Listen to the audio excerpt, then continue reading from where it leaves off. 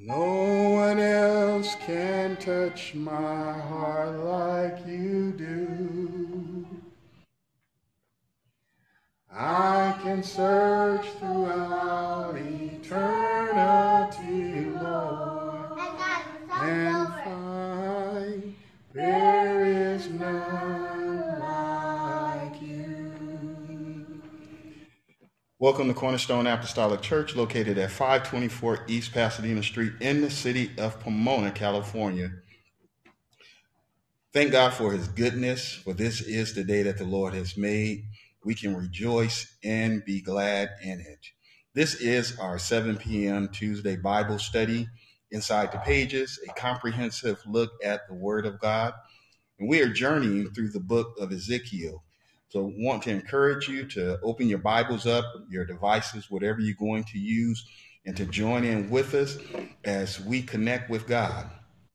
If you missed any segment or any of the messages, you can go to connectingtruth.org, click God on Demand for an archive or the archive messages. And so with that being said, this is Elder Carl Henderson, pastor of Cornerstone Church. Let's go into the Word of God. I'm sure something will be said that will bless your soul as it has blessed mine. And so Ezekiel, the 20th chapter, verse 19 through 29, is where we're beginning this evening. And so we thank God for what the Lord is doing and what he is saying. Now, certainly we don't want you, and hopefully that you're driving or you're in a place where there are no distractions, because the word of God is that important that distractions need to come to a stop. When it comes to God's word, you don't want to be distracted in any way. And so the Bible says that the Lord was speaking to Ezekiel. Now, for those that are joining in, those that are listening, Ezekiel had a vision from God. And in that vision, he saw seraphims. In that vision, he received a word from the Lord that spoke expressly to him, gave him specific instructions on what to do. You need to understand that God sends and gives specific instructions for what must be done. The Lord is not, I put it this way, he's not playing around. He's not monkeying around about his word and about the souls of men. The most important thing that there is with God is a relationship with him. If you're not nurturing a relationship, and we're going to talk a little bit about that this evening, about nurturing the relationship with the Lord. The Bible says, I am the Lord your God. Walk in my statutes and keep my judgments and do them.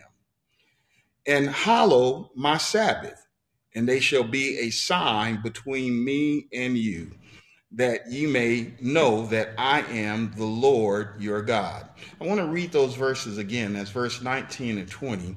It says, I am the Lord your God. Walk in my statutes and keep my commandments and do them. I am the Lord. This is God speaking to Ezekiel, and he is speaking to all of us. He's the Lord. I am the Lord your God. Walk in my statutes and keep my commandments, keep my judgments, and do them. And hallow my Sabbath, and they shall be a sign between me and you, that you may know that I am the Lord your God. Keep my Sabbath. This was a separation, a particular time that was set aside for the relationship, to nurture the relationship with God. And the Lord said, it's going to be a sign between me and you. There is a covenant. There's something that lies in between, or lies with our obedience and the promise that we have made with God, and the promise that he's made with us. And he said that you'll know I am the Lord your God. How will I know that he's my God? How will I know that there is a promise that is going to be kept? How is there going to, what is going to be done? Apparently, that's what has been written, is that God will interact with you. He said that it will be a covenant between me and you, and I will show up. I will be your protector. I will be your promise keeper. I will show up and be your provider. I will show up because I am your Lord. I am your God. I am your keeper. I'm your revision. I'm everything and all things that you want me to be, that is pure, that is holy, that is productive, that is of good report. I'm all of those things plus much more. The Bible goes on to say, notwithstanding, the children of Israel rebelled against me. They walked not in my statutes, neither kept my judgments to do them, which if a man do, he shall live in them. Now, I want you to get this. He said, if you do this, you'll live in them. What? If you walk in my statutes and you keep my judgment, you're going to live. There is a promise of life. How many are ignoring the promises? Many take the promises from Deuteronomy. I see it posted on there on cubicles. I see people have bumper stickers. I see people wearing t-shirts and different things that have the promises of God, but they've left the criteria of the promise off. You cannot have the promise without meeting the criteria. You cannot live just any kind of way and expect to have the lifestyle. I hear what someone is saying here. The lifestyle in which God has promised. Now, God said, if you do them, you're going to live in them. So let me put it this way. There is a universal law that says you'll reap what you sow, which means if you do right, you pay your bills on time, that's going to give you good credit. That has nothing to do with prayer. That has nothing to do with baptism. That has nothing to do with being filled with the Holy Ghost. I paid my bills on time. I'm going to have good credit. I'm going to have a good name, which is better than many riches, Proverbs. If I do what is right, I go to work. I'm at work on time. Now bless you, Lord God. If I go to work on time and I do my job, I'm going to have a good reputation there. Now, it doesn't mean that I may not get a pink slip because things happen in business. However, I'm there and I do. Are we that faithful to God? The answer to that for many is no. There are excuses. The Bible says if you sick, call for the elder of the church. They'll anoint you with oil. They'll pray for you. And if you sin, that will be forgiven. Do we follow that? No, because we say we don't want nobody in our business. The elder's not there to be in your business. They're there to demonstrate the power of God. But then we tell God, no, I don't want you touching me. Yes, we're that bold with God. But yet we claim to have a relationship with him. Notwithstanding, the children of Israel rebelled against me.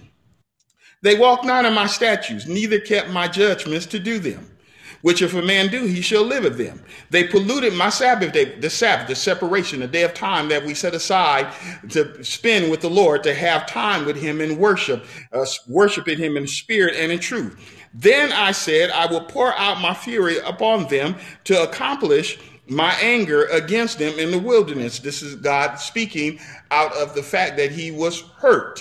We do not like to say that, or people don't say that, but God gets hurt. He has feelings.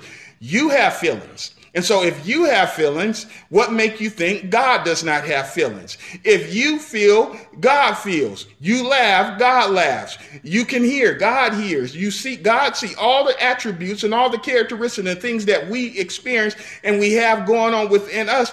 God also experienced those same things. The Bible said that Samuel felt hurt. Samuel felt because the people rejected God, and Samuel expressed the pain that he was feeling because of the rejection. And the Lord brought it. He said, listen, they didn't reject you. They rejected me. They rejected me. People are rejecting God, even though they say, I know. The children of Israel could say, I know him. We have history. But at the same time, I'm disrespecting him. Because the Lord, listen, nonetheless, I withdrew my hand and wrought not for my name's sake, that I should not be polluted in the sight of the heathen. I'm not going to do nothing to them so that it doesn't offend or pollute my name in the presence of others.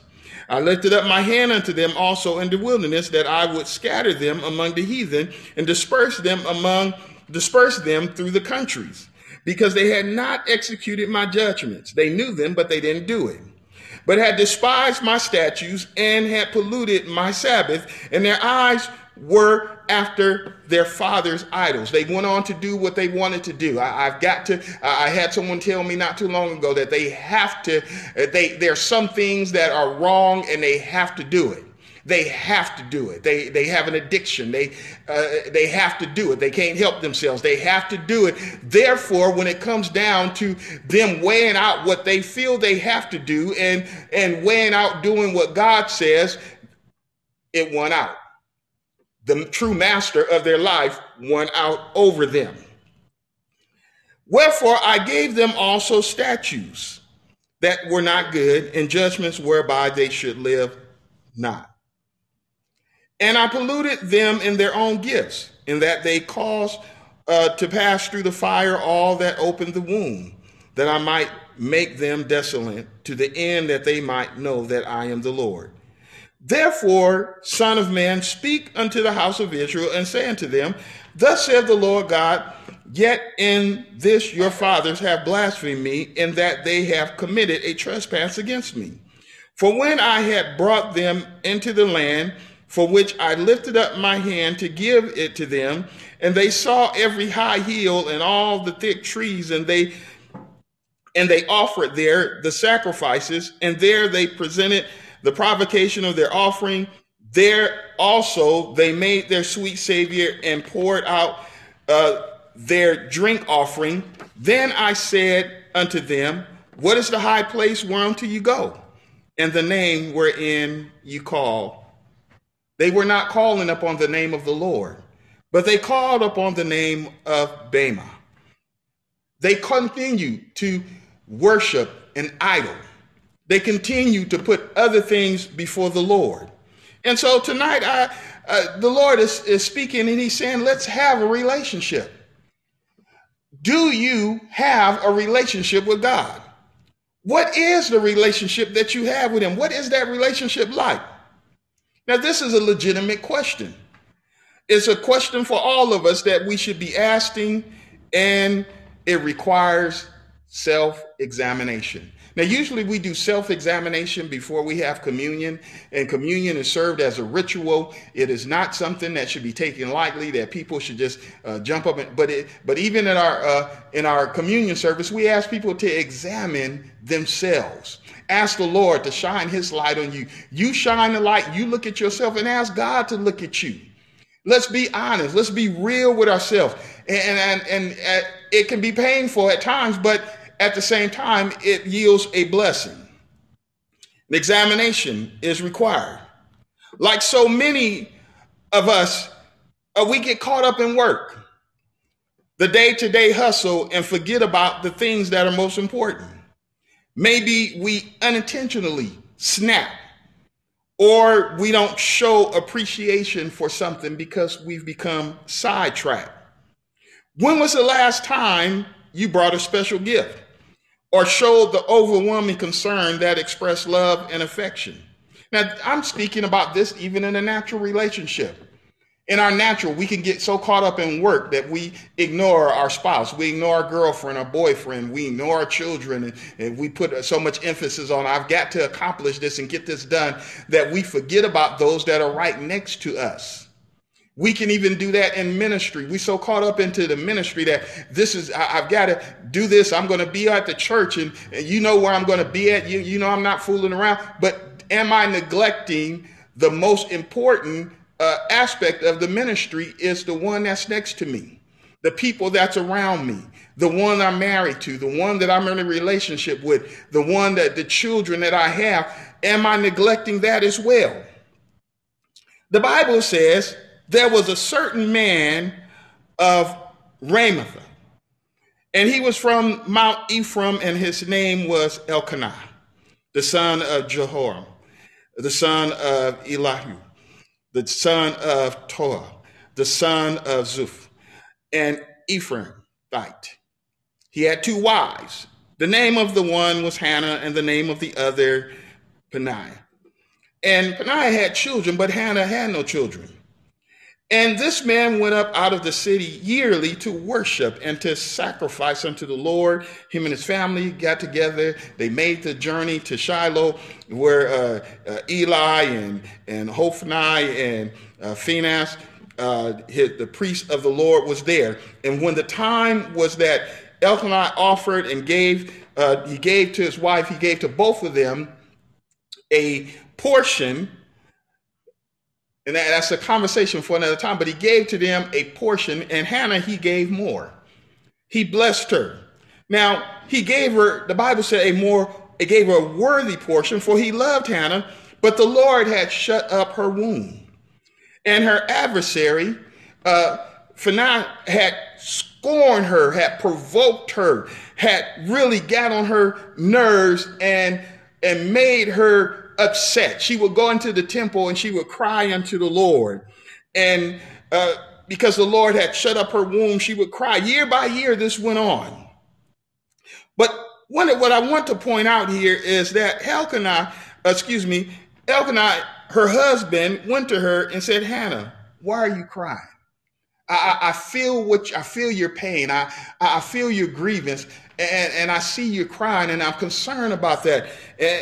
But you eat this, and you're fasting, you're not eating, and I'm concerned about that. Haven't I been better to you than 10 sons? In other words, he understood, he had been paying attention. We have to, in relationship, we have to pay attention. Whether it's a relationship with God, we need to pay attention. Relationship with our children, we need to pay attention. Relationship with our loved ones, our spouses, we need to pay attention. If you're engaged, you need to pay attention. It doesn't stop during the engagement, during the courtship, but even afterwards. Do we pay attention? What is the relationship like? Let's have a relationship. That's what God was saying to Israel. Let's have a relationship. It's not enough to say, well, we're friends. It's not enough to say we're married. It's not enough to say I'm a Christian. It's not enough if there is no passion in the relationship. Where is the passion that belongs in the relationship that we have with family? The passion that belongs in the relationship with our children, with our spouse, with our loved ones, with our friends, and with God. Where is the passion at that belongs there? Where is the unselfishness that each of us should be offering unto the one that we say we love? Where's the benevolence to one another? Where's the kindness? Where's it at? Well, I wasn't raised that way to show, but when you come to an understanding, you do know how to show kindness. We all have our own language, there's a language there's a language that everyone has. Some people language is verbal. Some people languages, they like to feel, they like to be touched. Some people language is a look or a subtle gift, nothing expensive, just something that says, I notice you, I see you, I see you. Just those little things, nothing big and extravagant, but just those little things. It's the little things that you remember that means a lot. It might be something that's really silly. I was sharing with somebody that my grandsons, they do a lot of little silly things and they know that they're trying to push my button, and I know that. And at the moment we be going at it, but it's late in the afternoon when I'm really laughing and thinking about how the love and what they're doing and how they're showing and just acting crazy on purpose to have fun with me. And I thought about how much I enjoy that. Those things that when I look back, and sometimes we're driving down the street and we're talking about those things and how we laugh about it and carry on. Those things is what matters and means something. Do we give that to God? Do we present those little things to him? Those things that he loves to hear. Those when you're singing and no one else is around and you're just worshiping and you're just talking with him. And when you're just having a moment of prayer and nobody else is around, there's no audience. It's just you and God. Those subtle moments, those moments that you set aside and say, I'm going to give this and no one knows about it, don't have to know about it because it's between you and God. I'm just going to do something because it's about our relationship. Let's have a relationship. Israel took the Lord's kindness for granted and they corrupted the relationship. They made statements to their co-conspirators. We can hide this. Nobody's going to know what we're doing. And God is going on a journey. He's not going to ever see what's going on. He don't see us. And the lies continued and continued and continued, knowing down in they Noah that God had already sent a word saying, stop. Come on now, let's have a relationship. Let's do this the right way. All the time God was hunting and longing for change to occur. So he sent Ezekiel knowing the people had reached a point of rebellion. Pastors, ministers, evangelists, those that are aside, that are yielding themselves to do God's will, you have to understand that sometimes people reach a point of just rebellion. They're not going to hear nothing you say. If they're not hearing the word of God, they're not going to hear you no matter how you reason with them. It doesn't mean that you give up and walk away, but you need to understand that people will reach a point of rebellion. Yet he still sent him to remind them that I am the Lord your God. Walk in my statutes and keep my judgments and do them, and hallow my Sabbath, and they shall be a sign between me and you. I love that because God said it's going to be a sign between us. Don't you know that a sign is not something to be hidden? A sign is something to be seen. That means that God may show up and give you a vision. God may touch your tomorrow and everybody see your tomorrow as being something great.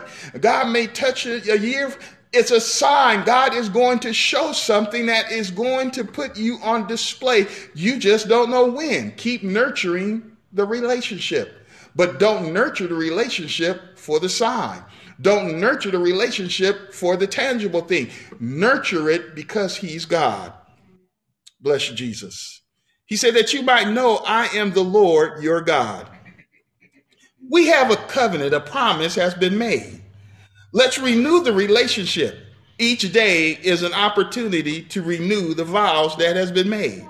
Each day is an opportunity to appreciate and to nurture the relationship with those around us and with God Almighty. This is what God is interested in doing. He's not running from the relationship, but he's running to it. God doesn't even run from a bad relationship. He doesn't run from a bad relationship. He matter of fact, he said, I'm still married to the backslider. One of my favorite writers, the physician Luke, told Theophilus about the message Jesus gave to those listening. He said there was a man who had two sons. The younger one said to his father, Father, give me my share of this estate, so that he divided his property between his younger son and his older son. Not long after that, the younger son got together all he had, and he left and went to a distant land. And he squandered all the money. He just wasted it. He didn't spend. Remember, he was young. And we've all been young and dumb, and we've done some things that we're not proud of. And there's some things that, it's fine. You're young. It's different when you're young and when you're older and you make those mistakes, or you do those things that a person with years should not be doing. So he squandered those things away, and he spent everything he had with his friends, those that were, sometime friends. They weren't nurturing a relationship, not with him. They were nurturing a relationship with the money he had, with the things he had. They loved that, but they did not love him, because when he was bone dry and didn't have anything else, all the friends were gone. And he found himself in this foreign country, and a famine had come in, and he was in need. The Bible said when he came to his senses. It's important we come to our senses for change to occur. If we don't come to ourselves, if we don't come to his senses and face the reality, change does not happen. The Bible goes on to say that while he was yet afar off, he decided to go home. He realized, my father have enough that can help take care of me. I'm going to go home. And even if I can just be a servant in my father's house, it's better than being out here. But the Bible said when he was a long way off, his father saw him and was filled with compassion for him and ran to his son and threw his arms around him. His father kept going to the hilltop. His father kept going to a place where he could look out and see his son. If his son was coming, there was an anticipation. There was something within him that was driving him to look for his son return. There was hope inside of him that says, one day my son is going to return. And when he returned, his father told his servants, he said, quick, go and bring a robe and bring a ring and put it on his finger and some shoes to put on his feet, and kill the fattest calf. Let's have a feast and celebrate. My son that was dead is alive again. He was lost and now he is found. And so it's time to celebrate. Isaiah 1:18-19 says, come now and let us reason together, saith the Lord. Though your sins be as scarlet, they shall be white as snow. Though they be red like crimson, they shall be as wool. If we be willing and obedient, we'll eat the good of the land. Let's have a relationship. Let's do what God is asking, not just in the moment, but always. God is good. God is great. He's wonderful. We don't have to understand everything. Just know God does. And with that, everything is going to be all right. We can pray about it. We can search the scriptures about it. But let's nurture the relationship. Let's nurture the relationship with one another. Let's nurture the relationship with our family, our friends. Let people know that I'm compassionate. I care. I'm with you. I'm there for you. And most of all, God is for all of us. He's for all of us. Bless you, Jesus. Amen. God bless you. God bless you. God bless you.